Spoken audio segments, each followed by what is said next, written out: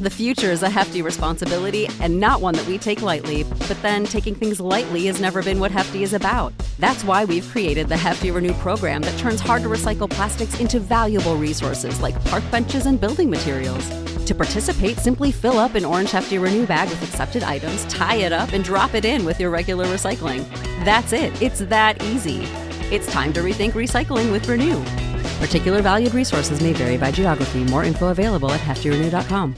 What's the easiest choice you can make? Window instead of middle seat? Picking a vendor who sends a great gift basket? Outsourcing business tasks you hate? What about selling with Shopify?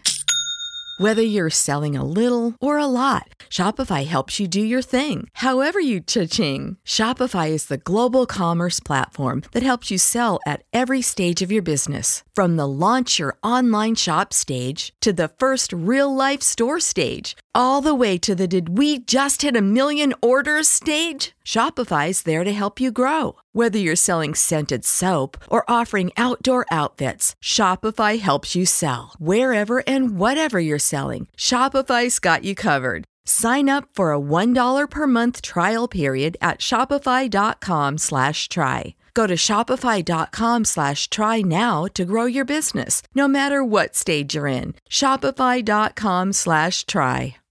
Hey everyone, it is great to be back. Kevin Goatee, gutting the sacred cow. Some of you have voiced concerns about the recent selection of films in the sense you might have thought they were not up to our high standards. Well, these next few weeks have plenty of high standards. In fact, this week's episode is one I thought would never be attacked. And that, of course, is The Shawshank Redemption. Who dares attack one of the most dude-loved films of all time, Jeb Lund? Who did Kevin Goatee, me, enlist to listen to this argument? Oh, you know I had to invite Bill Schultz, who has written several articles about Shawshank Redemption and has been to the actual prison itself. Does Jeb's argument stand a chance like Andy Dufresne stood a chance with the sisters in the laundry? We're about to find out. Gather round, here's what I know. It's just that this cow has got to go. I know some people kinda like it, yeah, it's trending right now. Yeah, that doesn't matter, cause we're gutting the sacred cow. Bring us a picture every 7 minutes until somebody passes out, and then bring one every 10 minutes. Special guest, Bill Schultz. Hi, buddy. Do I guess, or do I have to wait till the end? No, you guess that quote. Wolf of Wall Street. No, sir, you are wrong. Oh! No, you're wrong. I see why you think that. Martinis. What's that? And Wolf of Wall Street. Jeb Lund, welcome. You are the special gutter tonight. Jeb, do you know what movie that quote is from? I'll give it again. Bring us a pitcher of beer every 7 minutes until someone passes out, and then bring one every 10 minutes. It's killing me. I don't know. I want to say like John Candy is somewhere in the movie, but that's the closest I'm getting. And I'm sure it's nowhere close. If I did the accent, it would be a no-brainer. Since you both did not get it, I'll do it. Bring us a pitcher every 7 minutes until someone passes out, and then bring us one every 10 minutes. Back to school. Back to school. Oh, yeah. Oh my God. I threw you a Rodney. Wall Street essentially plagiarized him. Yeah. Because they basically just replaced that with Martini and gave it to 5 Matthew minutes. McConaughey. Yes, they did. If you'd said it was a Kurt Vonnegut movie, I'd have been all over. Kevin Goatee, Jeb Lund, and the sisters known as Bill Schultz. Welcome to the best movie review / movie debate podcast, where we invite a guest to pick a film they find overrated or hate and trying to convince us to see their argument. But here's the twist. The film must meet one of these criteria: widely beloved, critically acclaimed, or a financial success. Jeb Lund, and I love the balls on him for doing this, has picked a film I thought would never, ever, ever be on this podcast. I had a list of about 10 to 15. I would say about a third, maybe 40% have now been attempted to attack. Jeb has selected the absolute treasured classic 1994 Shawshank Redemption. 1994, as I had just said, a budget at the time of $25 million. A box office haul of $16 million. It bombed, but they did an initial re-release, and that brought up the total to $73 million. Now, turn that into 2023 money, a $51.4 million budget, $150 million gross. Everyone's still in shock it bombed. It's all because of physical media. And I remember when it came out, I just thought, whatever, no big deal. That was at the AMC 4 by my house and never saw it. I was too busy seeing Pulp Fiction for the third time when it came out, I think. What a year. Yeah, what a year indeed. Yeah. It was at the dollar theater you could smoke in by then. That was important. IMDb, gentlemen, is a scale we all know, 1 through 10 with decimal points. I go to my guest, Jeb Lund, first. Jeb, what do you think Shawshank has scored on the old IMDb? Now, I didn't want to do, because I knew this was coming up, I didn't want to do too much research and kind of like, perfect. Queer the gambling field here. But I did read something that said that it was at one point the highest ranked movie, like it dethroned The Godfather. So my bet is it's like a 9.8, something near perfect. Bill Schultz. I'll go 8. 9.4. Yeah. 8? Well, wow. That's when super low. We're going to go to, it's going to be what I'm done. Oh, brass confidence. Critics 1 through 100 Rotten Tomatoes score. Bill Schultz, you know the drill. What did the critics on Rotten Tomatoes give this film? 90%. 90. Jeb Lund. Yeah. I mean, like I'd say 93, something like that. One of you is about to win 2 showcases on the Fabulous Prices Right, and that is Bill Schultz, 91. I never get it. I mean, you didn't get it, but you got damn close to get both showcases. Close enough. Close enough. That's good. Jeb, to you, what did the audience give this movie? Oh, God. Like, how many more over 100 can you get? Can you get like a 5-point grace period and roll it up over? I just feel like the audience score for this is bananas. Are you going to have the balls to give it the old 100 or no? I'm gonna go 9.8 again, 98. 98, Bill Schultz. I'll take the lower 97. One of you has won both showcases and is dead nuts on, and that person is Jeb Lund, 98. Oh yeah. You got to think that the whole line about the knife going through the head with the blowjob, that's got to deter some people in the South. I can't believe it's that high.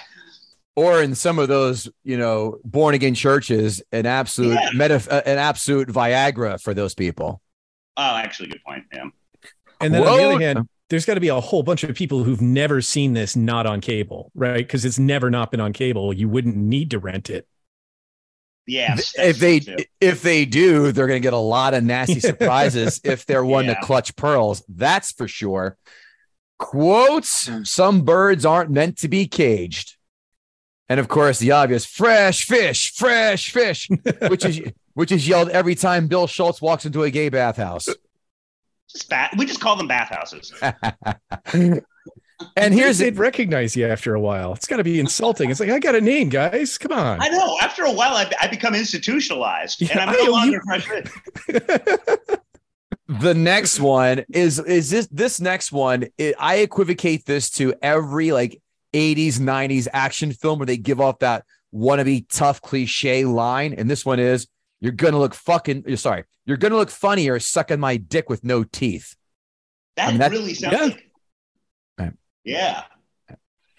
I've been known to locate certain things from time to time. I say that often. And the obvious, get busy or get busy dying. Sorry, get busy living or get busy dying. The obvious. Jeb Lund, any quotes jump out at you? Actually, the one that I wrote down in my notes and somebody brought it up on Twitter today as a critique on my person was how can you be this obtuse? Yeah.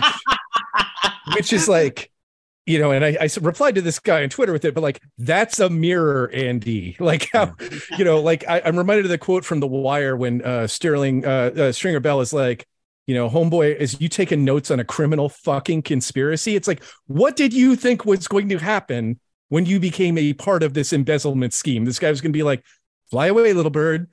We'd hate to see you caged. Like, no, you're part of it now. What are you doing? Any other quotes from you, Jeb? True. Man. If not, no big deal. know. Don't have to rack your brain. I mean, you already took all the ones about dick sucking with no teeth, which were, near and dear to my heart. But that struck a familiar chord in your nether regions. Bill Schultz. I know you got something. Andy crawled to freedom through 500 yards of shit-smelling foulness I can't even imagine. Or maybe I don't want to. 500 yards. That's the length of 5 football fields, just shy of half a mile. And yet, 500 yards is not even a third of a mile, fans. Yes, I have that. I have that in notes too. Bill, that's a fantastic Scatman Crothers. You've been working on that. That was the guy that played Red, right? Yes. I thought it was very spot on. No. Okay, good. I'm being silly is what I'm being. Yes. You're being silly and obtuse. Yeah, I was going to say that. Then, I kind of already said the institutionalized saying, but Jesus, Andy, I couldn't hack it on the outside. Been in here too long. I'm an institutional man now, just like Brooks. And then, of course, sort of like a kind of fixes a difference in the book. Why they call you Red? Maybe it's because I'm Irish. Because in the book, he really was Irish. Yeah, that's a good one. Just ordered and arrived today from Amazon. So now I'm going to indulge myself and take notes of the differences. 5 fun facts. After finishing the script for the movie, Darabont took the Shawshank Redemption to Castle Rock, a production company you might remember from Seinfeld. Rob Reiner, one of the co-founders of Castle Rock, loved the script. In fact, he loved it so much, he wanted to direct it himself. He offered Darabont a couple million for this script, but Darabont had steadfast that he wanted to direct. Mm-hmm. The Shawshank tree, number 2, became a bit of a tourist attraction. Then in 2011, the tree was struck by a bolt of lightning. Yes. While the very tree natural. Oh. Did someone decide to go and carve Wonder Bat out of it? I was going to say it got attacked by the Bruckheimer logo. That is a nice. Never has there been a logo more like the man. It was just very Bruckheimer. While the tree stayed up, it was damaged. And in 2016, the strong winds finished the job of taking down the Shawshank tree. In 2017, they cut the tree down and in true garbage people mentality, used the tree to make Shawshank memorabilia. Mm-hmm. And very expensive Shawshank memorabilia. And some dickbag is going around knocking trees down going, this is the tree where Andy and his wife supposedly made love. And then Red found the rock right by it too. By the way, this pencil, $75. Remember when we were growing up, there weren't infomercials, but just selling, just lawn commercials late at night of people selling pieces of the original cross. And I know I had relatives that got fucking paid $20 for like a little splinter someone got at a restaurant. I used to be friends with this guy who his dad was one of those nerd. By the way, his dad ended up being a convicted pedophile. His dad, Wow. His dad was one of those nerds who had if you want to call it a talent or luck, he would call up radio stations and win tons of stuff off of it. Concert tickets, you name it. He actually won a piece of the Berlin Wall. Nice. If indeed that was the Berlin Wall. I love the fact that your friend's dad was the dad from One Crazy Summer. That's awesome. One. Yeah. Or he was Laszlo in Real Genius. Yes. But he ended up being Jeffrey Jones in Ferris Bueller's Day Off. So El combo, yeah. It's a weird this movie clothes has a sordid ending. Number 3, the $5,000 check that Darabont signed over to Stephen King to get the rights for the novella. Stephen King never cashed that check. Granted, he did not need the money by 1994, but King took things further. He framed the check, sent it back to Darabont, and included a note that read, "In case you ever need bail money, love, Steve." That's pretty cool. Now, in 2023 dollars, that bail money would need to be zero because everyone's getting out on zero bail here in New York City. Right, Bill? Right. Still not enough if you're a pedophile, though. That's true. Yeah. Let's talk about people who were approached to play Red. Schultz, I'm pretty sure you know a lot of these because you did your due diligence in a paid article. Jeb, want to take a stab about who was approached to play Red. All four of these guys, monsters in the 70s, one even more so in the 80s and 90s. I'll give you, there are four names. Fire them out. See if you have any. Schultz, if you don't know this, then you can jump into. I remember reading, and I'm going to feel like a cheat. The only one that, if I like try and do too many, the only one I know for sure, I'm pretty sure. Well, I should say pretty sure I saw Gene Hackman. I did not see that one.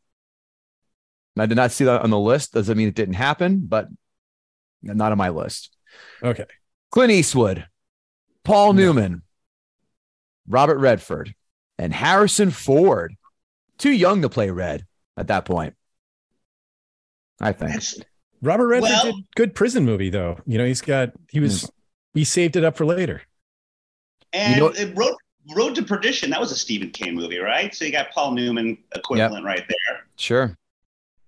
You know what needed to break out of Robert Redford? All those cysts on his face. They needed to break out and to go to Dr. Pimple Popper post-haste.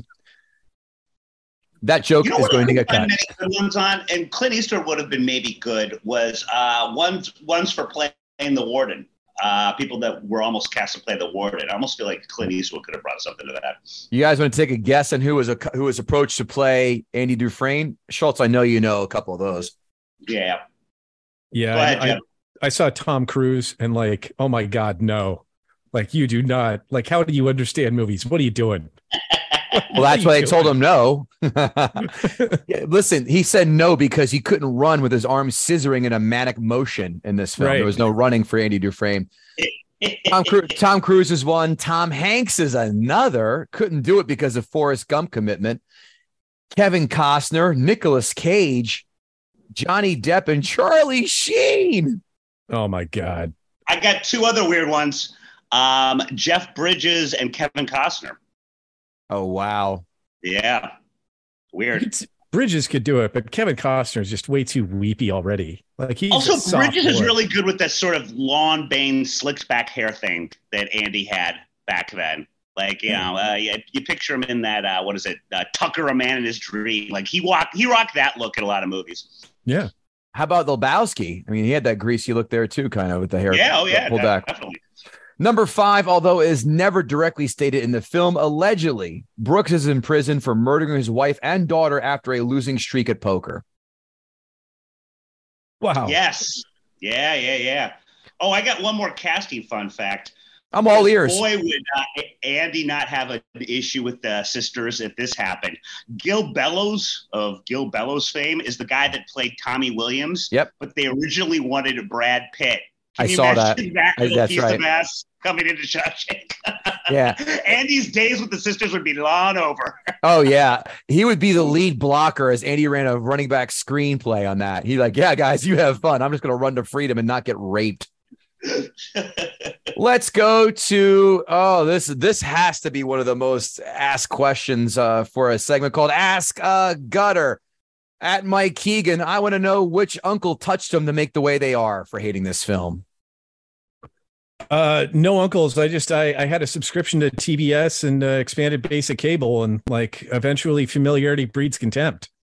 I mean, I can hang out with that guy for a couple hours if he wants me to feel that way about him. Come on, man. Well, listen, and that's why people love Christmas Story, and I hated it from jump, and it's only because of TBS that film is ingrained in people's minds. Wrongfully so. It's a turd. At Chris Williams, ask him what it feels like to have no soul. Follow-up, if they don't like Paddington, they must be conditioned to misery and also must be a Mets fan. Paddington 2 is better, but Paddington's great. I don't have a soul, but like apart from not being able to open the automatic doors of the grocery, I'm doing great. And also, Paddington 2 is a prison movie. It is.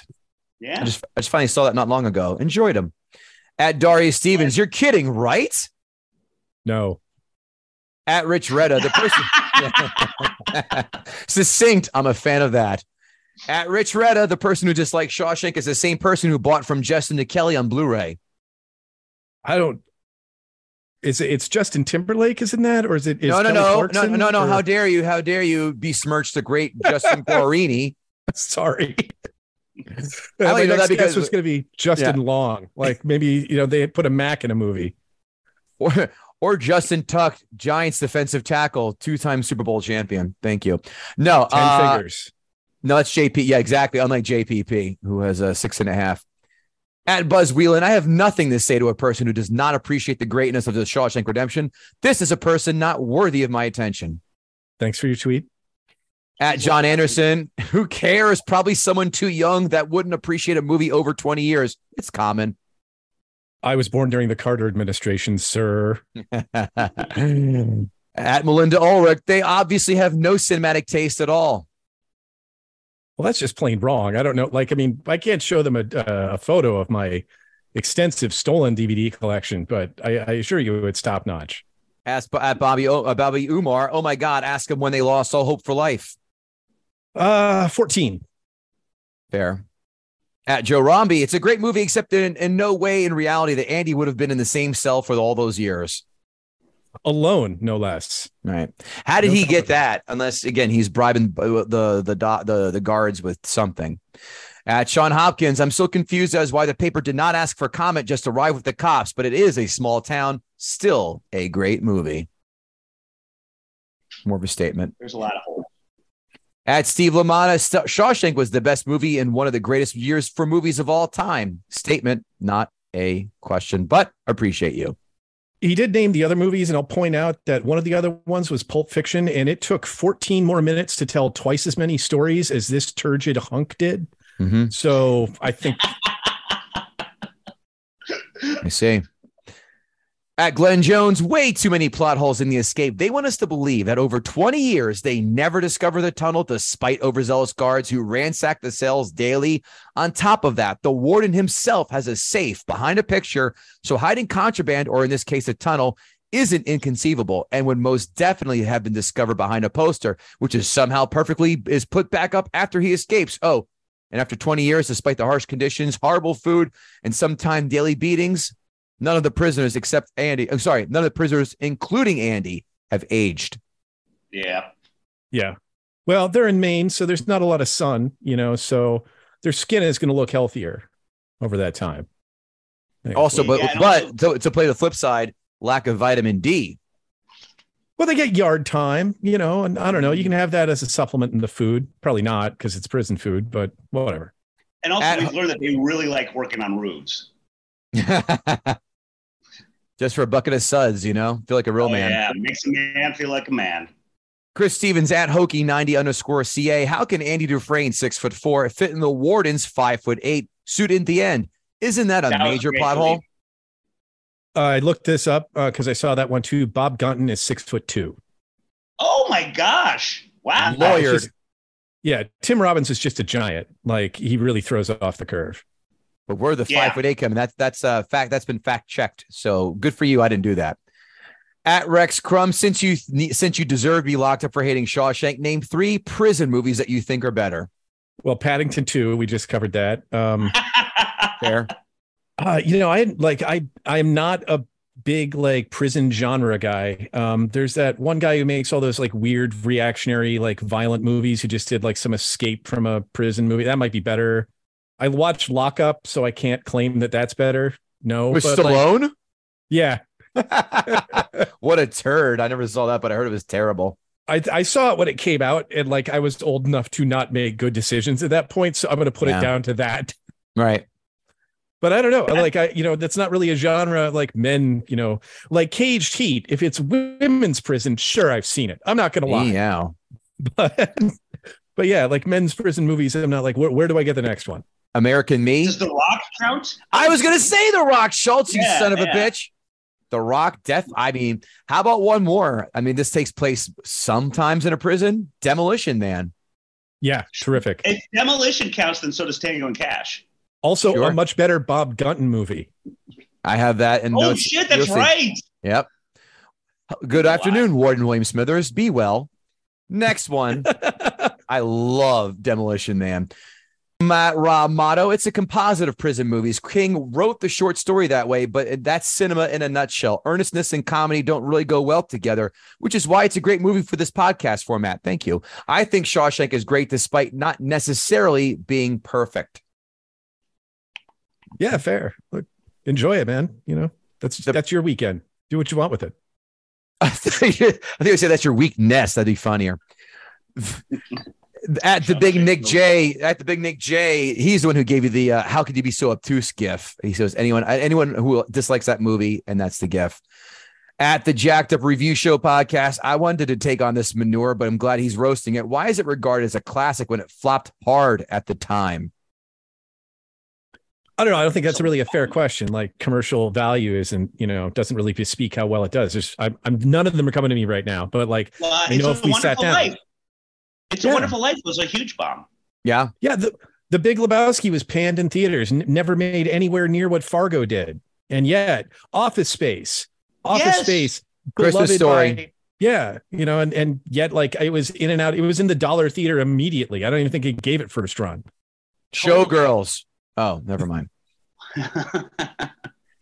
You are a prisoner at Ohio State Reformatory. What character do you want as your cellmate and why? And that, of course, from Mr. Great Question himself at Lord Snurts. Man. Okay. So nobody fucks with Brooks, even though he's old, right? Like, he isn't harassed. He has access to books, which I can't like write to the legislature every week for 6 years. Sure you can. You've got nothing but time in your hands. And, if something goes wrong with his other hobby, free chicken. So, I love that. I love that. You know what he also has at his disposal? A crow, an attack crow. Those crows are mean sons of bitches. He could have them fight people off big time. Right. No, they're smart. And you want to, in that, now I'm going to be honest with you. In that situation, you want a raven, honest to God. But a crow will get you there. Back to the Jacked Up Movie Review Show podcast. Why does it rip off scenes / frames from Birdman of Alcatraz and Cool Hand Luke? Why is Oz infinitely better? Man, okay, so I don't know. I haven't seen Birdman of Alcatraz or the other one in a while. Cool Hand Luke. Yeah, I mean, I think part of it is got to be just like parallel construction. There's not a lot you can do with the prison space. It wouldn't surprise me that some of it was just like poached for this. Oz is better because like Oz, they didn't invent prison, brutality and torture in the 80s and just hope that Tom Fontana noticed and made a TV series about it. Oz was the first one that was like, look, this is probably the defining characteristic of being in prison, not being put in further pain and torment. What if we focused on that? And I think that's what people are connecting with, is like, because we know implicitly, like, prison is a place you absolutely don't want to go to. But if you look at most of the media about it, it's like, well, you get a lot of reading done, you get jacked up. You can smoke. Nobody cares that you smoke. Frankly, I'm not getting laid as a free man, so I'd rather go to a place where I'm alone with my thoughts, 3 square meals a day. Yeah. Fair. Next question. At Newark Knight, Brandon Oglesby. This is a great one. Which of the 3 posters is your favorite Hollywood icon? Rita Hayworth, Marilyn Monroe, or Raquel Welch? Man.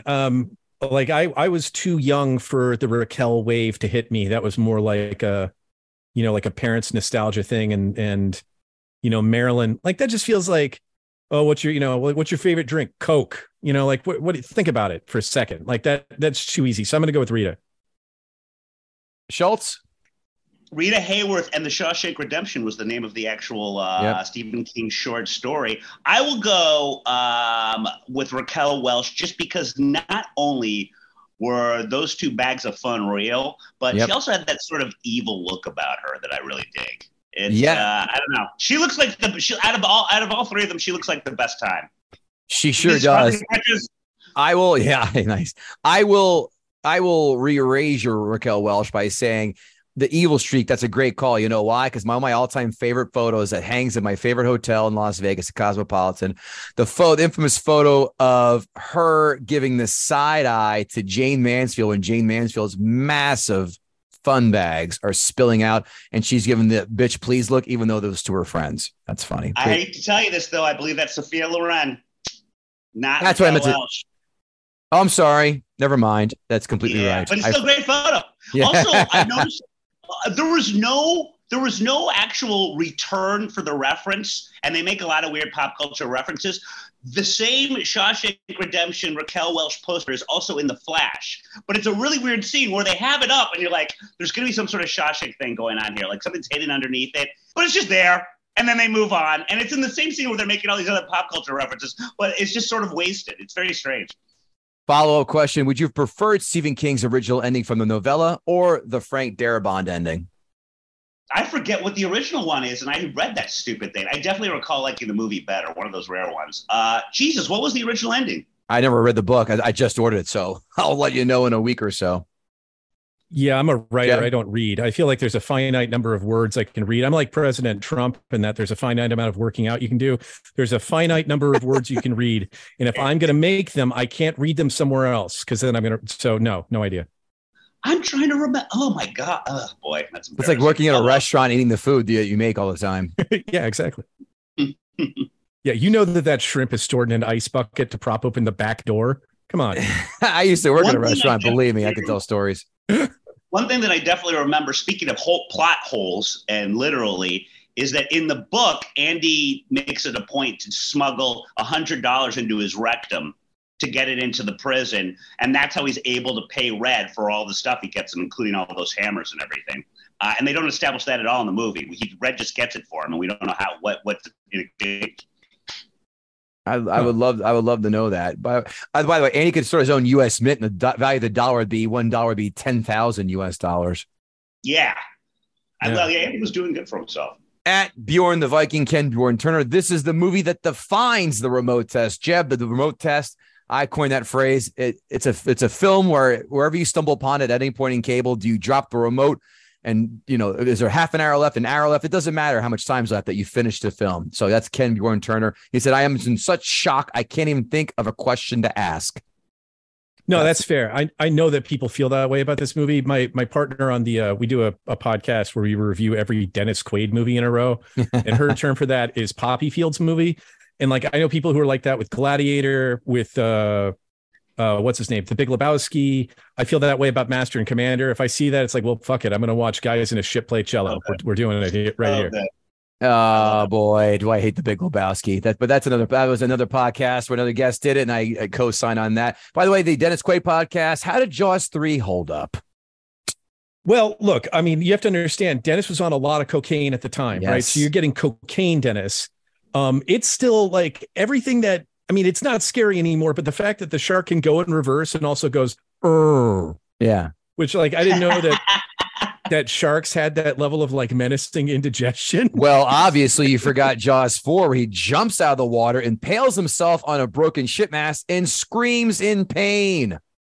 Right, but that was I mean, they took the inspiration from 3. They had to go further. They had to expand it. He had to actually whale. 3 kind of whets your appetite for this unknown shark property. They dropped the ball on having the shark go in reverse in The Revenge, but I mean they didn't have Michael Caine in it, so what are you going to do? Yeah, I mean that's gilding the lily with that bellowing out as he got impaling himself. Next one at Bango2331. Here's my question: would Jeb get turned out, be an enforcer, or try to lead a prison gang? Which gang would he join? It turned out that's my first guess too.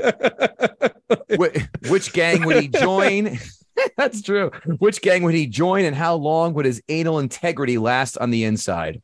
Not long. Look, there's if you've seen 30 Rock in the first season, Jack dates actress Emily Mortimer, who's this very wispy, smoke show. Very pretty English actress, and she says, "I have avian bone syndrome, hollow bones."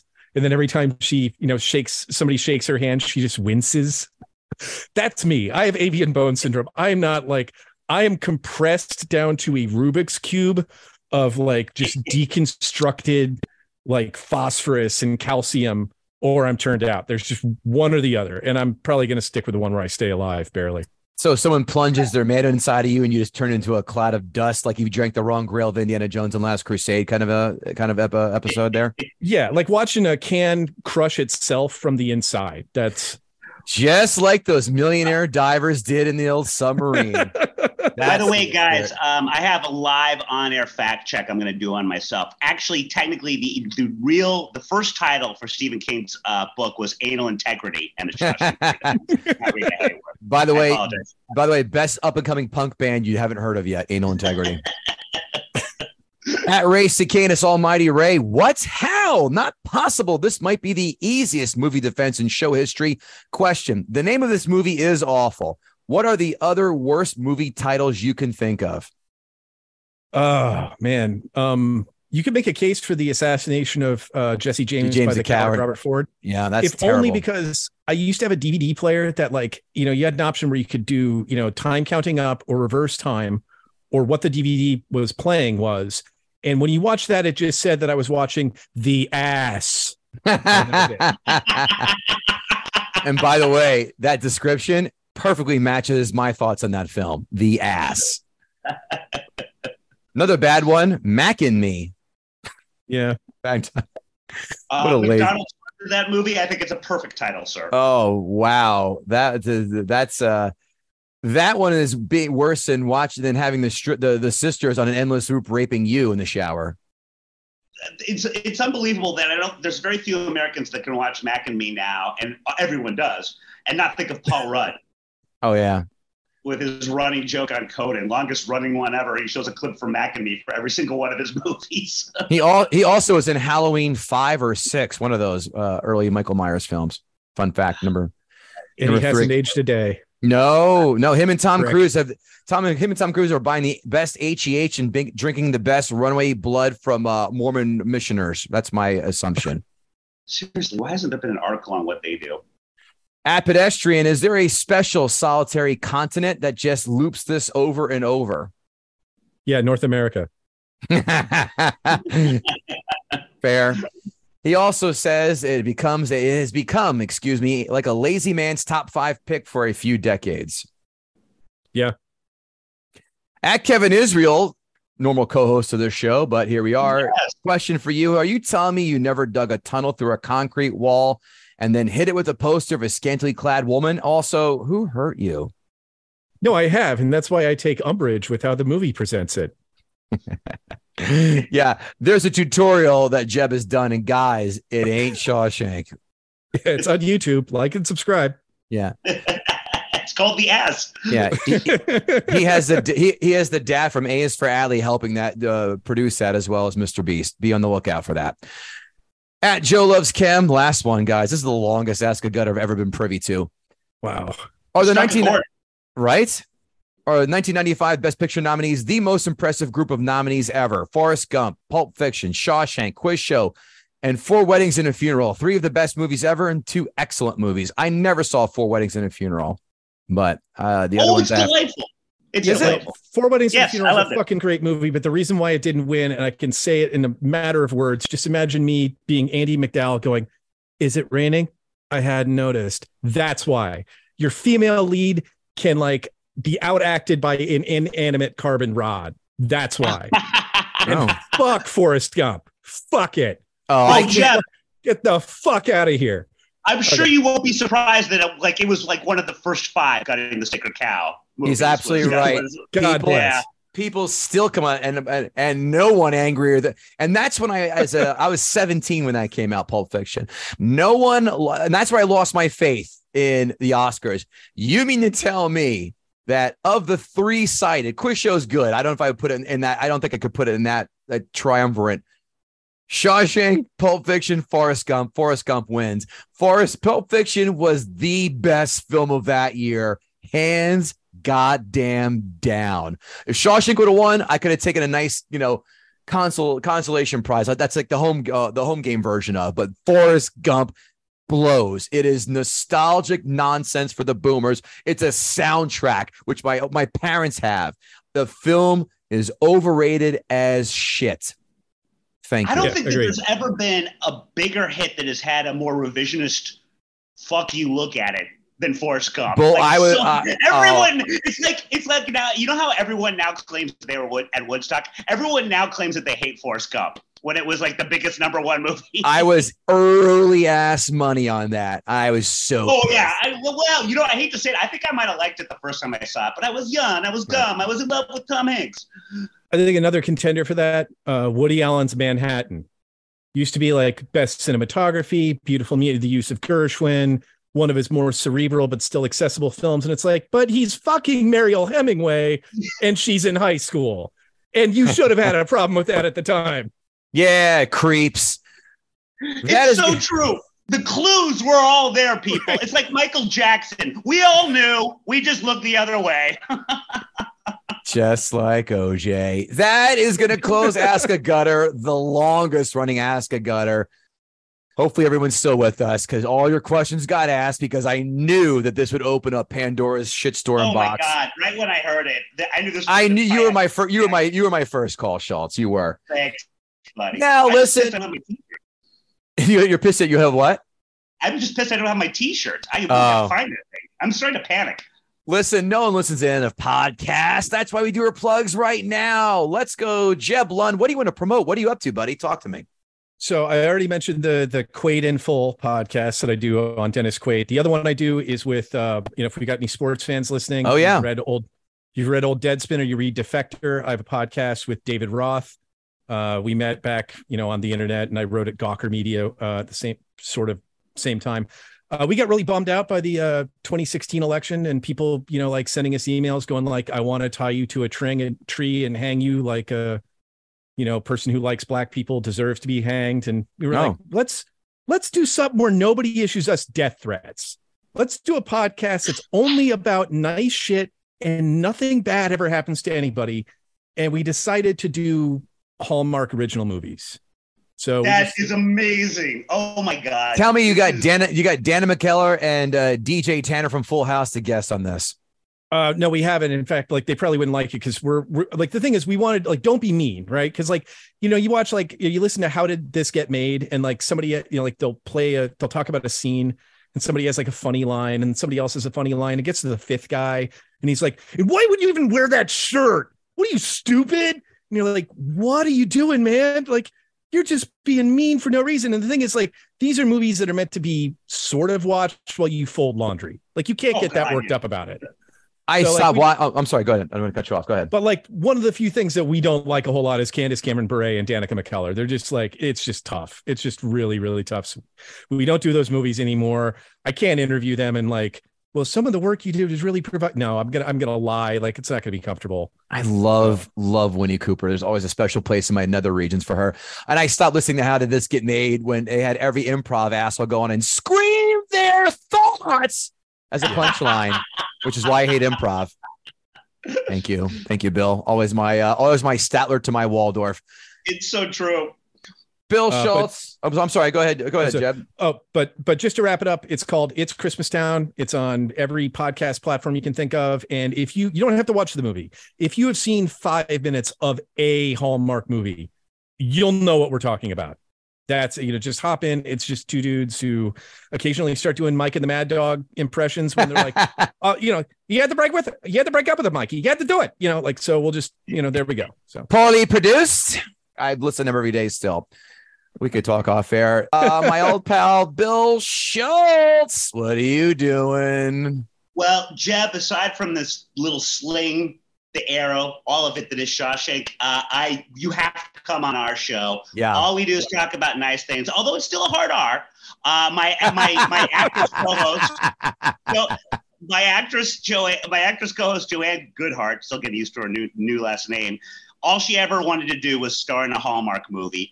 And I love Dennis Quaid and cocaine. And one other reason is, speaking of Deadspin, Will Leach, the founder, he is a regular on our show. Oh, so nice. we would love to have you on. It's called Morning on compoundmedia.com, Monday through Thursday, 12 to 1 Eastern Standard Time. I'm annoying, but Joanne's fun to look at. Kev's on all the time. Yep. Check it out.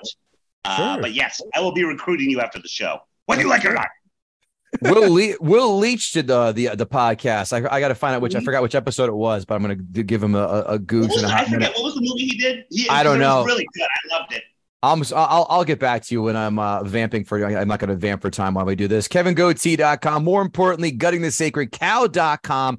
Make sure you pop on there, grab a hat, mug, shirt, whatever, just to support your favorite movie debate, movie review podcast. We love those 5-star ratings and 2 or 3 sentence reviews on your podcast platform of choice. That is a huge help for us. I thank you kindly in advance for doing that. Tell a friend, more importantly, about this podcast, how much you love it. And if you want to advertise with us, guttingthesacredcow@gmail.com.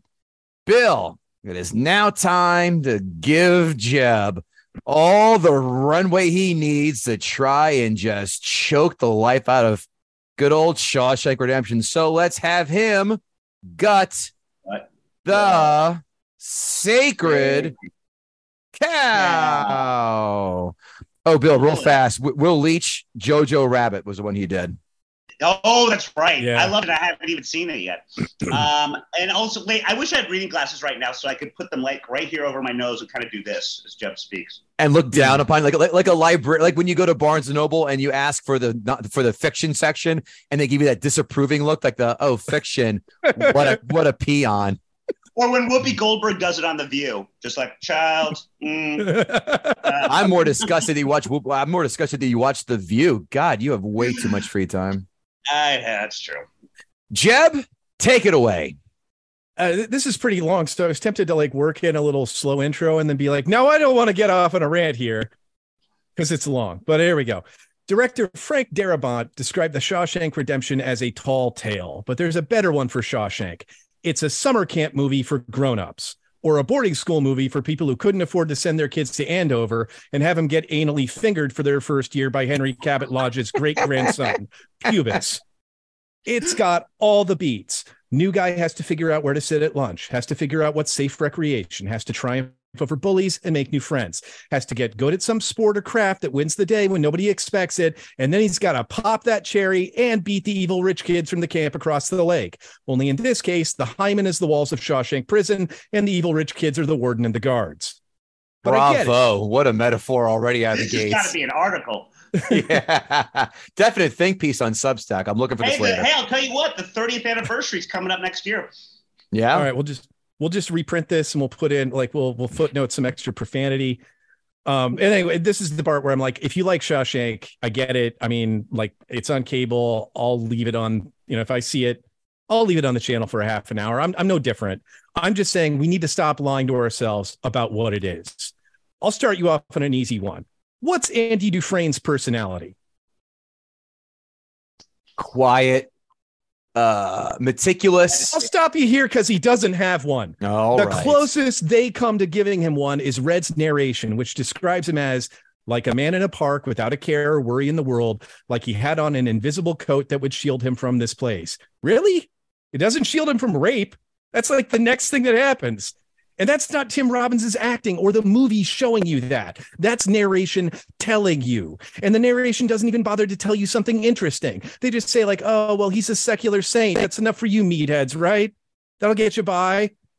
Andy Dufresne is the ultimate American self-insert character. He's a Gary Stu. He's an upper middle class white guy who doesn't lose his temper, who's better than his enemies, and most importantly, who's the real victim because he did nothing wrong. Literally, whoever you are, you know that guy. And demographically speaking, chances are if you're watching this movie, you are that guy, or you want to believe that you're that guy.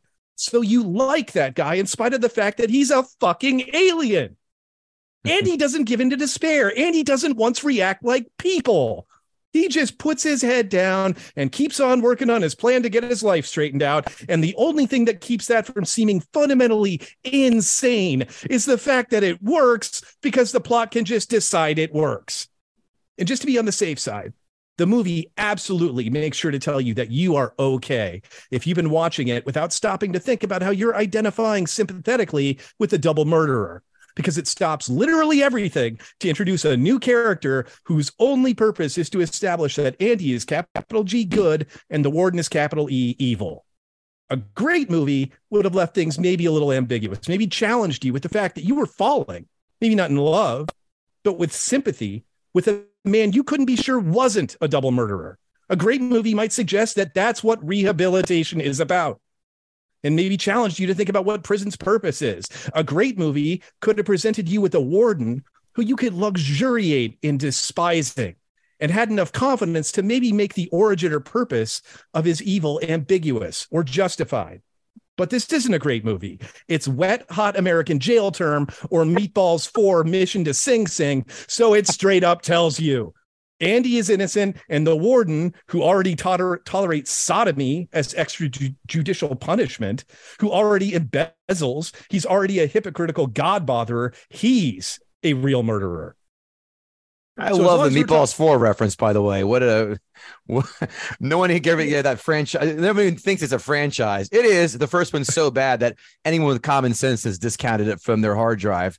But it's boy, I love that esoteric cut. Well done. And look, That was not great. to like start biting on my other gig here, but Gorp, Dennis Quaid movie, Gorp, better than Meatballs, and that's what Wet Hot is ripping off way more. So if you like the Wet Hot gags, like see them the first time when they were called Gorp. Sorry, I got a little Wet Hot bitterness. I got to work through it.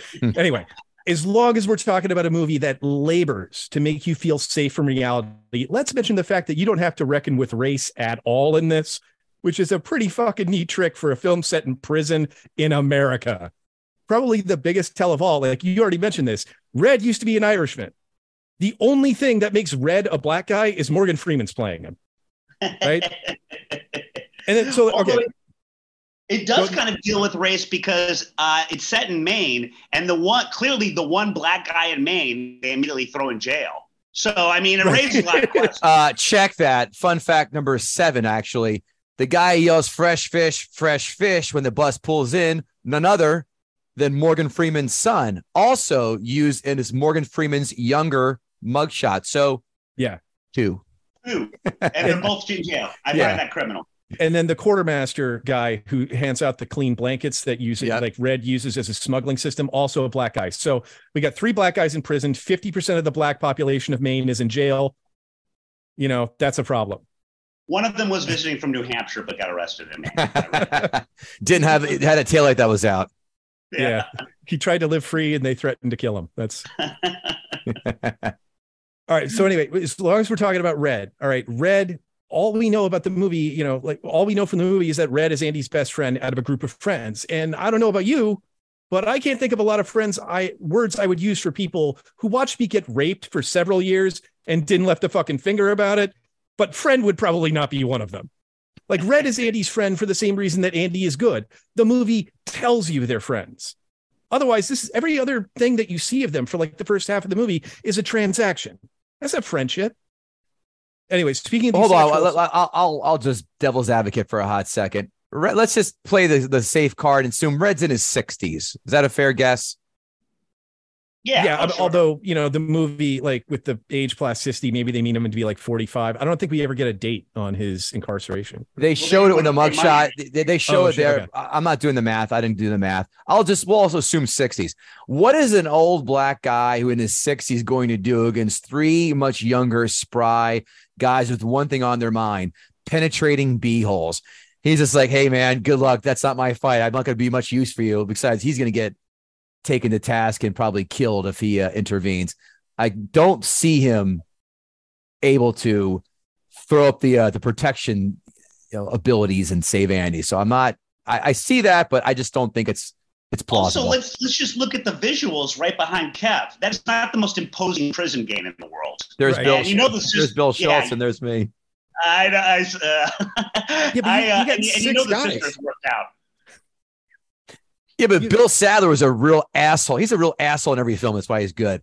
But again, he's 5'7" or 5'8". I actually did look at his height. The rest of those guys, they look like they dance with 2 left feet and throw punches like Lamar Luttrell from Revenge of the Nerds. So I don't see them throwing fisticuffs with again, butthole hungry rapists. Again, another punk band we should all be on the lookout for. Bill Sadler's got the for anal integrity.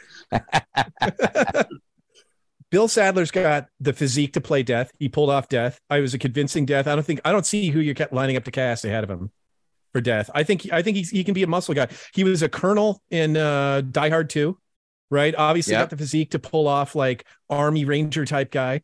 I think he's in there throwing some haymakers. I think he's got the it's not just Red, right? It's the false it's not just Red, it's the force multiplier of the whole gang descending at once. Yeah. Again, but I see those guys taking one shot and going down, and that's it. Occupy the gym the whole time. I guarantee it. Probably. Anyway, look, speaking of the sisters, I just want to point out the only part of the movie that really seems like reality is intruding is the sisters stuff. And this movie is 142 minutes long. All the sisters stuff is done by minute 46. The actual runtime of Andy being in any real sustained danger is 20 minutes out of 144. With that remaining 96 minutes of the movie, in which Andy is effectively just at summer camp, you could watch all of Anchorman and still have 2 minutes of prison hijinks left over. Jesus Christ, John Nash. I mean, this is the biggest breakdown of mathematically of screen time I've seen yet, but that's I'd tip my cap to you for that. Okay, I'm not going to get granularly into the plot because we don't have the time, and I know I'm going long. There's not a lot of reason to bother with it either. It's pretty much procedural. It's like the procedure is let's get out of prison and keep it secret from the audience. It's iterative tasks that need tending to. They're thwarted. We got to find a new solution. It's honestly incredible that there isn't a Shawshank Redemption video game. Like you grind all night with your stone hammer to get XP that you can exchange for yard points to pull off Embarrass the Warden side quests before you hit that warp pipe that takes you all the way to Zihuatanejo. That would sell about as well as E.T. I was going to say it's dumb. Man, Bill, damn you. I was going to say, what's a real bad E.T. game from Atari? Damn you, snake me job. Okay, but just to say we tried, we'll take two iconic scenes from the movie. Just picture any two in your head and tell me that I'm not at least half right on picking scenes here. The first, Red's final parole monologue. Now, I think we're all grown up enough here to understand what I'm saying when I say get arrested, get imprisoned, go before a parole board and deliver your own version of a what the fuck is the point? You're going to make up your own mind anyway, so fuck it monologue and see how well that works out for you. The second is the rooftop scene, which I think most people like, you know, when they talk about this movie and they talk about like an iconic moment, they wind up talking about this one. Andy interrupts Clancy Brown's corrupt, violent prison guard, Byron Hadley, and suggests he knows a way that Hadley can keep all his money tax-free. Now, the one thing this movie has told you over and over again is that Andy Dufresne is a smart, calculating character who is always steps ahead of everyone else. So in pitching this scheme, when he's already being told to step back and get the fuck back to work, Andy leads with, do you trust your wife? Not the money, not the thing the guy's already talking about. No, instead he confronts a violent hothead used to getting verbally taunted by inmates and asks him a question easily misinterpreted as being about his wife's fidelity. It's only when Andy's about to get tossed off the roof that he even brings up the topic of conversation. So I guess that's the one thing that Andy Dufresne couldn't plan perfectly. And it just so happened to come in the form of a violent scene that the movie wouldn't have had if he just said, I could show you how to keep 100% of your settlement. The movie needs a tense scene with something like action as a punctuation. So they took the main character they didn't even bother to give a personality to, just one trait, and they had him throw his one character trait out the window for an excuse to get us to the roof's edge. They had a one-note character, and at a critical hinge point for the entire plot, they couldn't play one note. All right. Wow. Bottom line, since I don't want to be granular about it, bottom line, you, me, and everyone else watches Shawshank for the same reason you watch James Bond movies. Not because they're ever more than half good, but because they were on TNT and TBS 3 times each weekend for nearly 30 years of our lives. And if you think I'm exaggerating why this movie is popular, you need to understand one thing. Ted Turner owns this movie. The number one reason this movie is so many people's favorite is because 2 years before this movie ended its theatrical run, Turner acquired Castle Rock Entertainment and the broadcast rights to its catalog, meaning Ted Turner could pay himself virtually nothing to air Shawshank 3 times every weekend and basically collect 100% profit on nearly 100 ad spots per broadcast. To you, this movie might feel like your childhood, but from the outside, it's just a business plan with free money written on the cover. This movie bombed in theaters, and TNT is ultimately responsible for why it became ubiquitous. And they're relentlessly slapping that free money button is why you have nostalgia for it. It was fine. It's a fine movie. It pressed basically satisfactory narrative buttons, and it was on all the fucking time. Liking this movie taps into the same impulse you have when you're a little bit drunk and a little bit nostalgic, and you start looking up YouTubes for like TV commercials that were local to you constantly when you were a kid. It's this for-profit enterprise invested with meaning because you wrote the meaning onto it, because you almost didn't have a choice. At its best, Shawshank is like if TBS ran a block called Academy Award nominated movies for guys who like movies. It's basically your regular dude's rock diet, slightly tweaked to make you feel a little more refined and discerning without ever being challenged watching a buddy caper that's maybe half buddy and only about a quarter caper. It's the film equivalent of taking a Bud Light and adding brown to it, so you think it's some kind of elevated microbrew, despite tasting like cheap lager with brown added. They need to put that on the DVD cover once and for all. The Shawshank Redemption is the Yangling of movies. Everyone in Pennsylvania just snapped a pencil in anger. But you know what? Is that what happens? I agree. Working. All right. Well, Jeb, sounds like you've landed this plane. Unless you have any more points you wanted to. That's it. Give me a number 1 to 10. I mean, look, is it better than average? Obviously. Is it great? Like, people are, this is my point. It's not a 9. It's not a 10. Is it a 6? If you put it on, is it going to give you more than it takes away? Yeah. So it's a 6. That's it. That's it. Wow. Bill Schultz, there is more than enough ammunition here. You're like Arnold Schwarzenegger in Commando as he straps up every piece of ammo to him, and knife and rocket launcher and everything for this argument. So let her rip. The future is a hefty responsibility and not one that we take lightly, but then taking things lightly has never been what Hefty is about. That's why we've created the Hefty Renew program that turns hard-to-recycle plastics into valuable resources like park benches and building materials. To participate, simply fill up an orange Hefty Renew bag with accepted items, tie it up, and drop it in with your regular recycling. That's it. It's that easy. It's time to rethink recycling with Renew. Particular valued resources may vary by geography. More info available at heftyrenew.com. When you need mealtime inspiration, it's worth shopping Kroger, where you'll find over 30,000 mouth-watering choices that excite your inner foodie. And no matter what tasty choice you make, you'll enjoy our everyday low prices, plus extra ways to save, like digital coupons worth over $600 each week. You can also save up to $1 off per gallon at the pump with fuel points. More savings and more inspiring flavors make shopping Kroger worth it every time. Kroger, fresh for everyone. Fuel restrictions apply. Save big on brunch for mom, all in the Kroger app. Get 16-ounce packs of flavorful Angus 90% lean ground sirloin for $4.99 each with a digital coupon. Then buy 2, get 2 free on 12 packs of delicious Coca-Cola, Pepsi, or 7-Up, all with your card. Shop these deals at your local Kroger today, or tap the screen now to download the Kroger app to save big today.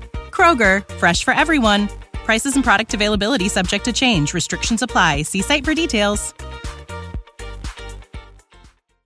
Well, I'll be relatively brief because of the War and Peace amount of comments we had from the viewers. But yeah. I would say that there is absolutely rehabilitation, but it's not for Andy. It is for Red. He goes from being institutionalized to whiling away his days in They Want to Know, and does do a little bit of an arc there. And in the case of Andy, I really do think this isn't even a bad joke. I believe that his character was supposed to be on the spectrum back in a time where we never used the phrase on the spectrum. And in Stephen King world, the only cure for Asperger's is to spend half of your life in prison. As odd as that might seem, where he all of a sudden finds himself, finds friends, finds his reason for living, and realizes that even though he didn't pull the trigger, maybe he did kill his wife. I also think that this is probably the greatest guy movie to have so few women. There are quite literally 2 speaking roles for unnamed women in the entire movie, and yet any dude worth his weight in frat will tell you that this is one of his favorite movies, despite all the sodomy. Speaking of sodomy, I also will say that this thing redefines the hero's arc, the hero's journey, from a thing that we all know and see from time immemorial to a hero's journey being having to live through, having to live in a cell for periods on end, being isolated in a cell for months on end, having to be raped endlessly, having to be brutalized, having your best friend shot, and then finally, as I've previously mentioned, walking through almost a mile's worth of shit to finally reach your goal. I mean, that changes everything as far as a hero's journey is concerned. Mm-hmm. Therein is one of the bigger plot holes, though, that I never hear mentioned, and it is when just 3 hits of a rock goes through it in an actual an actual sewer system containing the shit of thousands of prisoners. All it takes is Andy's spindly little arms and one rock, and there goes the hole and the volcano of crap that comes out of it. But it is one of those movies that is very rare to do, particularly when it's based on a Stephen King novel, where I remember, and maybe part of it was because I was a lot younger, where I really thought that this would be a prison movie without a break. I thought Andy would probably die. I thought Red was definitely going to die because, let's face it, it was at a time where most of the black people died. And I could not have been more overjoyed when things actually unbelievably went well for them. And the revenge was so sweet because he had such a great, unassuming looking bad guy. I mean, his actual gift to that movie cannot be underestimated. I actually equate him, and the name of the actor escapes me, with Shawshank in Braveheart, which was a huge success, but really one of the more, Shawshank is another one of those most underrated bad guys in movie history. He just eats up the screen every scene that he's in, and progressively gets worse and worse as the movie progresses. I know there are a lot of criticisms of the holes in the movie, and there are many, including a Surgeon General's warning on Marlboros. Guys, that didn't happen in the late 50s and 60s. But I'd seen a lot of prison movies at the time. Insert Kevin line here, and I just never seen anything like that. And and it really did blow me away. And yes, I'm sure TNT has a big reason for that. And I will give Jeb a lot of credit. I now feel terrible that I have contributed to to like the fourth ranch of Ted Turner's in Montana. But that would be my diatribe. Go ahead, Kev. Bill, give me a 1 to 10. Oh, it's a 10. Oh, that argument did nothing to change your thoughts on this film. Well, I love the argument, but I have to tell you, the camp analogy made me love it more. Oh yeah, and you managed to secure a Meatballs 4 reference in there, and that also made me smirk upon. You seriously got to write this up. Yeah. This is all golden prose. These notes, again, brought to you by guttingthesacredcow.com. Grab a hat, mug, shirt, cell phone holder. Yeah, they're on there too. As well, listen, 5-star rating, 2 or 3 sentence review on your podcast platform of choice. And if you want to say hi or advertise with us, you know how to get a hold of me, guttingthesacredcow@gmail.com. Notes. When the film opens up with Tim Robbins sitting in his car staring off into space, I can only assume he's thinking about one thing and one thing only, and that is his then wife's, Susan Sarandon's, amazing tits. Can't fault him there. Before they were droopy. We just did Rocky Horror Picture Show, and I go, holy, I never saw it until then, and holy shit, she's fantastic. The perp walk of the incoming prisoners must have been similar to the number of 23-year-old dudes coming to Kevin Spacey's home to, quote unquote, read for a role. Fresh fish, fresh fish. Warden Norton and Captain Hadley are 2 of the most under the radar villains in movie history. No one talks about them being colossal dickholes, but boy, do those stars still shine or what? Clancy Brown obviously went to the same police brutality school as Derek Chauvin did. He does not give a shit. Tones them up, but good with that stick. I'm pretty sure Bill Schultz had to readjust his shorts several times when all the prisoners were getting hosed and deloused in the shower. Brought back bad memories. If I was going to jail, I would be practicing how to pick handcuffs with a paperclip the minute I got pronounced guilty at my courtroom hearing. I would be MacGyvering that shit so I could jump off the bus faster than Richard Kimball did with the threat of death by anal raping. Everyone's sitting there all calm, like it's like, oh, we're gonna get a cookie if we stick around for this. I'd be like, fuck this, I'm out of here. Goodbye. Getting raped by the sisters in the shower is almost as bad as watching the Rocky Horror Picture Show on an endless loop. Almost. I guess I have to release this episode after Rocky Horror Picture Show. It's amazing how a room full of prisoners in 1950-something go apeshit for Rita Hayworth just simply flipping her hair. In 2023, a woman squirts while 2 dudes are in her butt at the same time, and no one bats an eye. Except except Kamala Harris. She's busy taking notes. Boggs looks like James Caan's retarded brother. Yeah. If you were in jail, fellas, my question is this: what would you try to sneak in besides pocket pussies, amyl nitrate, and every version of ESPN jock jams on cassette tape? I like that you put amyl nitrate in there. That's thinking ahead. Thank you. Yeah. Thank you. What would you boys try to have snuck in there? I mean, I kind of want an iPod so like I could just sample everybody's Desert Island discs, like and just see if they worked. Fair. Schultz, let me guess. I'm 17 amyl nitrate thing. poppers.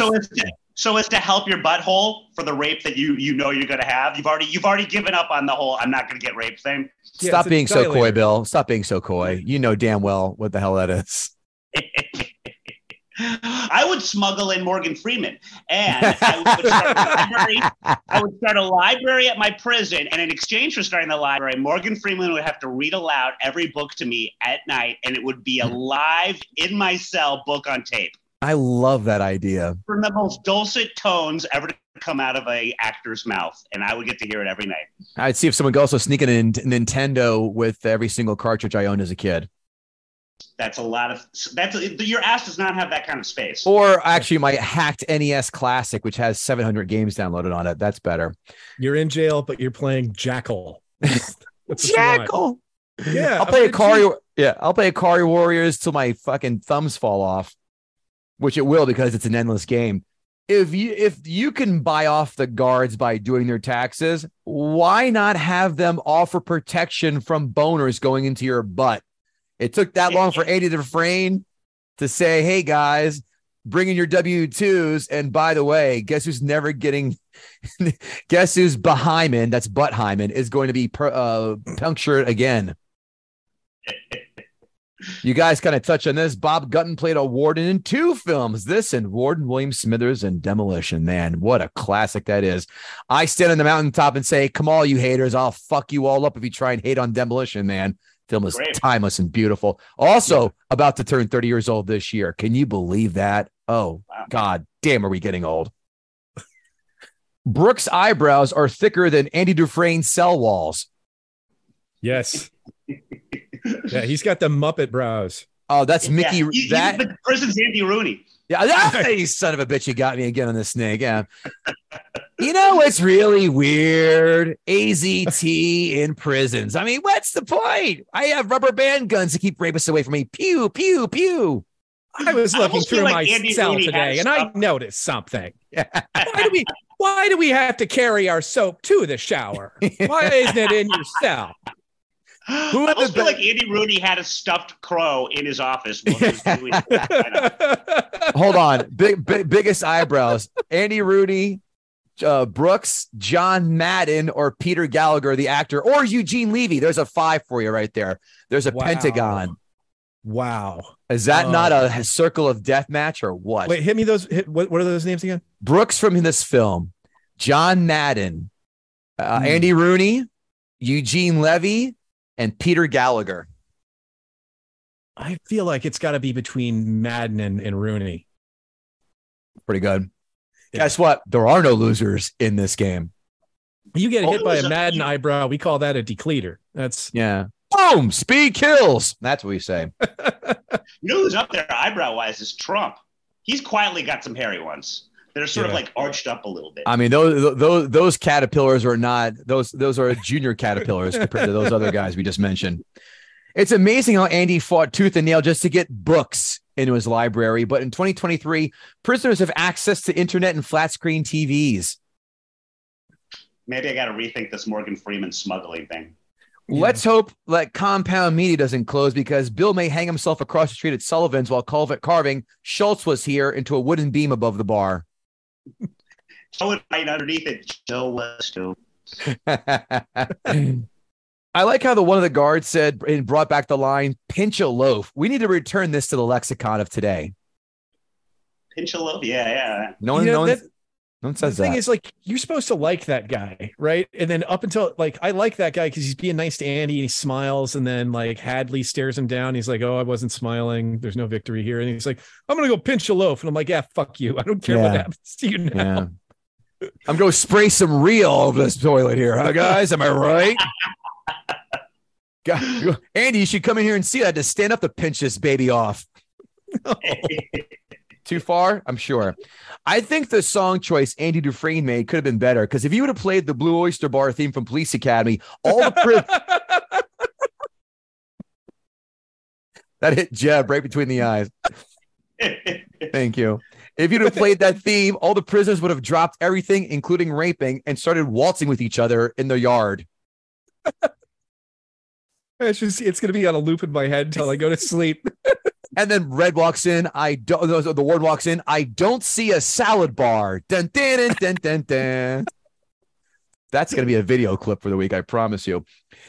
Sidebar, I would love to know if any prisoner did a letter writing campaign like Andy did to get any kind of prison loot. Google did not show me anything when I did that in my 14 seconds of research on that question. Hey, what hobbies would you boys develop in prison besides showering in under 17 seconds? I wrote down getting jacked and be amazing at chess and learning how to give sweet ass prison tattoos. Yeah, instead of like rehabilitating prisoners, they really just work on making them absolutely yoked and then send them back out in the public. What do you think about it? Yeah. My goal is to be the white Tiny from Friday when I come out of jail, if I were to go. Nice. Debo. His name's Tiny Lister, but Debo from Friday. You got the point. It's great to see. This is great writing. And here's one of my favorite examples. Andy having to starting to form a quasi-friendly relationship with the warden. And then the warden yanks that metaphorical dog chain by killing the Elvis lookalike and then throwing Andy in the hole for 2 months after. Oh, what a sadistic shitbox. Oh, forgot about that when I saw this. Oh, yeah. The amount of insane planning done by Andy almost rivals anyone's patience. My ADD would kick in if I was in jail, and I'd be knocking out fat ass bricks so fast I would get caught. But when you're in jail for that long, you've got all the time in the world to plan. But again, I would just be like, all right, I got to get going. This is bullshit. How is a singular rock able to break through that shit pipe with 3 bangs? I think you need something a little bit stronger. And Bill, you said it, 500 yards is not shy of half a mile. 880 yards is half a mile. And he depends on what he meant by shy. This is the John Nash part coming around. It's not just me. Yeah, I know. It's contagious. Swimming through all that shit must have made Andy a prime contender to become a Chicago White Sox fan. Oh, man. That's just... I haven't even seen what the Mets score is yet. Or Oakland A's fan, because the switch just leaks at the Coliseum. So... Andy takes a bar of soap with him, and in order to scrub that shit smell off of him, he'd have to soap and scrub for 2 days straight. No one's buying. He just waltzes into town and not smelling like he just came off the Staten Island ferry and saying, I'm here to close my account out, without someone going, an Ernest P. Worrell from Ernest Goes to Camp. Oh. How did he not die from methane inhalation in that small pipe, and all you're doing is breathing in shit? He would die from that. Or dehydration from puking every 4.3 steps. Ugh. I'm pretty sure, damn you, Jeb, you stole this one from me. I'm pretty sure that I don't give a fuck soliloquy in front of the parole board is going to get you released. That devil may care attitude does not work for people who work for the state. By the way, another little point of contention. We all know the papers would not print out the warden's crime until the police actually came to arrest him, because then the warden could just leave. Yeah. Wouldn't it have been hilarious if Andy and Red walk up to each other in Zinwatenehu and start making out and then fucking on that boat just to throw a curveball to that audience? That was the original ending. I forgot about that. That's what happens in the book. Because everyone is like, this is the best bromance film ever. If they would have just could have done the Brokeback Mountain moment, this would have been dropped off of everyone's college dorm wall. Yeah, they go to embrace passionately as they're already unbuckling, and then slams to black, and then Credits. Red walks in. I don't see a salad bar again. We don't need one. Just recreating the scene from Here to Eternity on the beach. Yeah. At the end of that, Can you imagine? I'm glad someone finally had the balls to come attack this movie on this podcast. You know why? Because I get to tell you how fucking wrong you are, because this film is perfect. It's perfect. There's zero fat. The story is fantastic. Yes, there are a few itsy bitsy plot holes. Yes, Andy Dufresne, not the bash. He's not Jim Carrey on A Living Color Excitement. He's an accountant book nerd. We get it. The characters in here, the supporting cast, good enough. Morgan Freeman, okay. Supporting cast, those other guys sucked except for William Sadler. No big, not going to memorize them, remember them. Nor Brooks is good too. But these have some of the biggest asshole villains no one ever mentions. I just told you those two perfect cases of that. Hadley getting liberal with the night sick every 2 seconds. This Pulp Fiction should have won the Oscar in '94. This should have dunked all over that boomer nostalgic Down syndrome hero known as Forrest Gump. This film is a 10 out of 10. It's very unfair. They came in here very biased. They're not going to change. They're not going to listen. They're not going to change. Okay. Lord, I didn't read these, so not influence you guys, but it's amazing. Lord Snurts, you know us so well. He predicted our scores. He did it with the last episode. He said I would give it a 9.5. So close. He said Bill would give it a 9.8, and he said Jeb, you'd give it a 6. Wow, pretty close. I mean, if he's not working at a traveling circus guessing height and weight, he's really missing his calling. Yeah. God, cold reading a guy who's not even there. That's bold.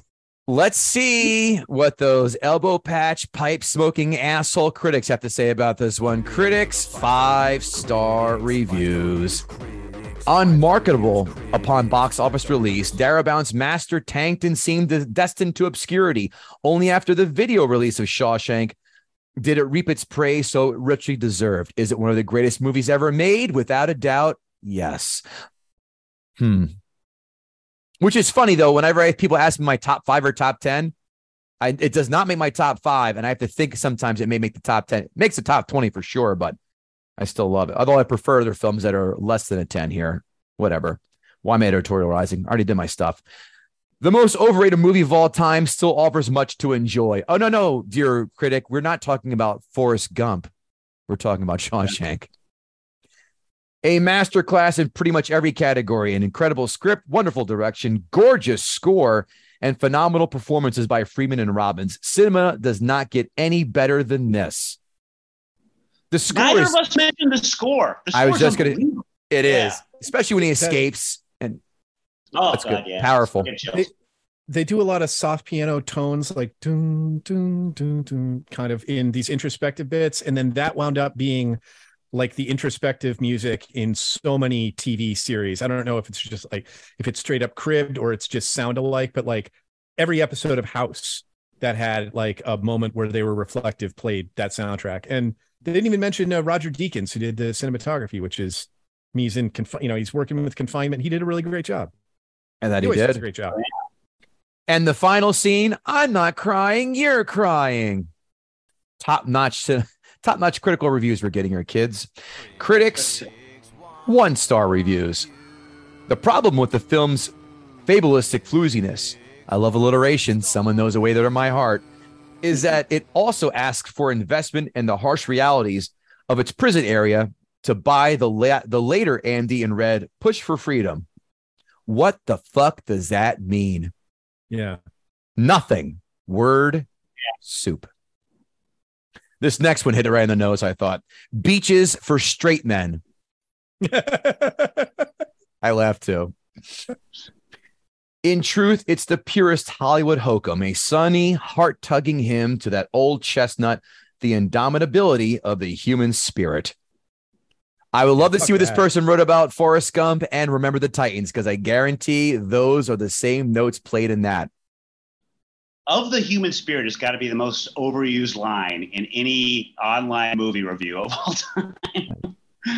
It wanders down subplots at every opportunity, and it ignores an abundance of narrative exit points before settling on the aforementioned finale. I'll take, what the fuck does that mean for 600? It means it's 2 hours and 22 minutes. Why? I don't. He didn't mention time, Jeb. That's you trying to pull facts out of your ass. For wannabe facts. Amazon 5-star reviews. Not sure how much I pay for this. Don't care. One of my favorite movies ever. My favorite Stephen King adaptation by far. My grandmother loved this movie. At 90 plus, she watched it all the time on mute. Parentheses, because of the profanity. Such a great story. My question is, well, then how the hell can Helen Keller know if it's a good film if she has it on mute? I found out about this movie by reading a comment from a San Antonio Spurs fan. I love the Spurs too. He was talking about how catharsis, he means cathartic, it was to see the Spurs redeeming themselves after they gift wrapped and gave the Miami Heat and Queen James their title last year in 2013, and finally winning what belongs to them, 2013, in a pure beatdown fashion, and it reminded them of the movie Shawshank Redemption. Signed, Detlef Schrempf. Wow. I feel like this is Bill Simmons' review under an assumed name. Yeah. That should have been part of my argument. Like, if your favorite movie is the one shared by the guy who's been like a Holy Cross sophomore masturbation enthusiast for a quarter century, like maybe it's time to get something that's got some foreign languages in it, or I don't know. Subtitles. Yeah, just try a little harder. Come on. But just don't say the artist, because no one's ever watched that film again. Brilliant. Should have won Best Picture in 1994 instead of that sentimental hogwash Forrest Gump. There is no comparison. I don't know how the Academy could give Forrest Gump Best Picture over this movie. It just doesn't make sense. Morgan Freeman or Tim Robbins should have received Best Actor. They gave it to Tom Hanks for Forrest Gump. Sorry, but don't mean to dump on Gump. But in no way is it up to Shawshank Redemption in any manner, shape, or form. But we can't change the past, so we move on. Signed, Quentin Tarantino. Wow. Last one. Gift. That's it. That's it. Amazon 1-star reviews. I cannot stand this movie. They are trying so hard to make a new Godfather, but it is not working. The lighting is too bright, even during the prison rape scenes. The music is too dramatic. The acting is overdrawn. The lines are too clear and crisp. The sound effects are 10 times more dramatic than necessary. In short, it is cheap and obvious as a soap opera.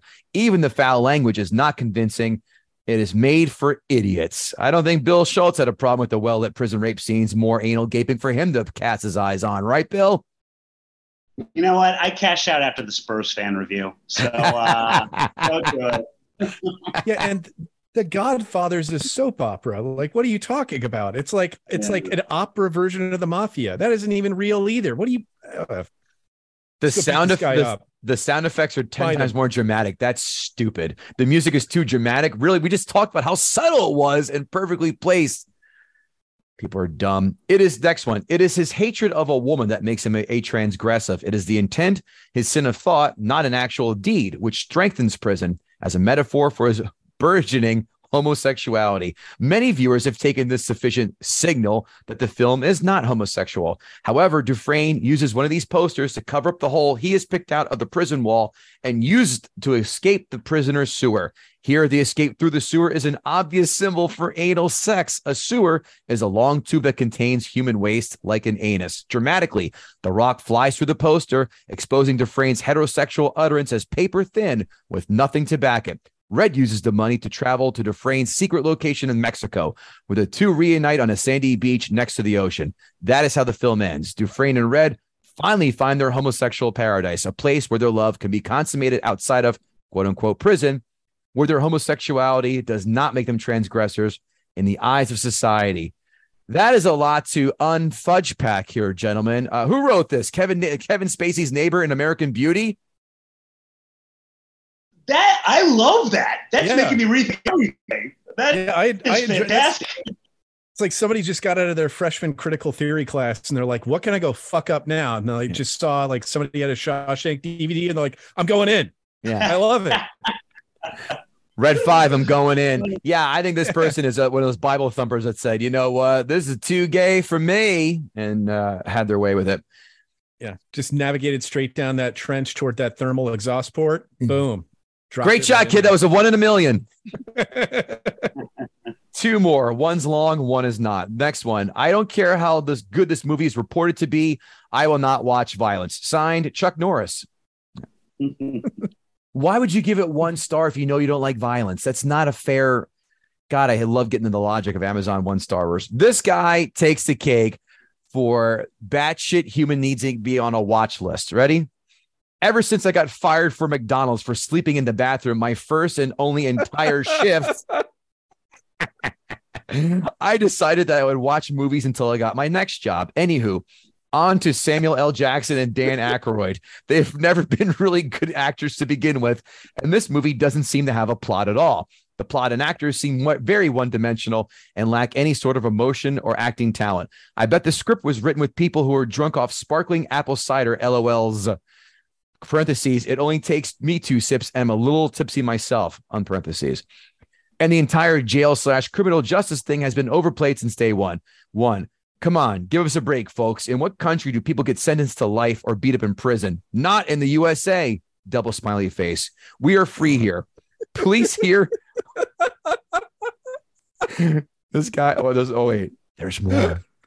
Police here are scrutinized for what? They are good-hearted people and would never shot or hurt an innocent man. Smiley face. Anywho, I didn't have the stomach to watch this after it showed a man get beaten by police, something that would never happen in real life. The plot itself seems very fictional. They should have hired a better director and definitely a better cast. Why didn't they cast good actors like iCarly, Jason Biggs, or even Carrot Top? You had me until the Jason Biggs one. That I was all in until that line, and I said, I'm tapping out, just like you, Bill. Who wouldn't want to see Carrot Top get prison raped, though? I'm into this. By iCarly. He is like just diesel. You're not going to fuck with Carrot Top. You see that guy with the shirt off? Yeah. He's one of the sisters. Yeah. He's out raping fuckers. Now, for our new segment, and I keep this to 3 jokes now for reasons you'll find out. Who's funnier, ChatGPT or KG? Why did Andy Dufresne, by the way, I asked ChatGPT to write 3 jokes about the movie The Shawshank Redemption. That is the basis of this. Why did Andy Dufresne always win at chess in Shawshank Prison? Because he was a master at checkmate escapes. Wow. What was the favorite game of the inmates in Shawshank Prison? Hide and seek, because they're all experts at hiding their contraband. Wow. Yeah. How did Tommy become the funniest cell guy in Shawshank Prison? He spent a lot of time perfecting his hilarious routines. This is ChatGPT? Listen, Skynet's going to rule the world eventually, but goddamn, comedy will never be one of those things. KG18, ChatGPT, goose egg. Bill Schultz, did Jeb Lund gut the sacred cow? Well, he didn't for me, obviously. I gave it a 10, but I will say he did. I enjoyed his overall monologue so much that it was a spiritual gutting. I don't know. I want it both ways. I'm delirious at this point. This has been longer than Shawshank. Not true. We have another hour before that happens. I will also deny the gutting. We both gave it 10s and we didn't budge. But listen, entertaining is all hell. Again, yes. Meatballs 4 reference. That still is going to go on the quote board for me. Fantastic job, Jed. I appreciate that. Everybody, thanks again. I hope you had a rip-roaring good time with me and my pal Bill, and we'll see you next time. When you need mealtime inspiration, it's worth shopping Kroger, where you'll find over 30,000 mouth-watering choices that excite your inner foodie. And no matter what tasty choice you make, you'll enjoy our everyday low prices, plus extra ways to save, like digital coupons worth over $600 each week. You can also save up to $1 off per gallon at the pump with fuel points. More savings and more inspiring flavors make shopping Kroger worth it every time. Kroger, fresh for everyone. Fuel restrictions apply. Save big on brunch for mom, all in the Kroger app. Get 16-ounce packs of flavorful Angus 90% lean ground sirloin for $4.99 each with a digital coupon. Then buy 2, get 2 free on 12 packs of delicious Coca-Cola, Pepsi, or 7-Up, all with your card. Shop these deals at your local Kroger today, or tap the screen now to download the Kroger app to save big today. Kroger, fresh for everyone. Prices and product availability subject to change. Restrictions apply. See site for details.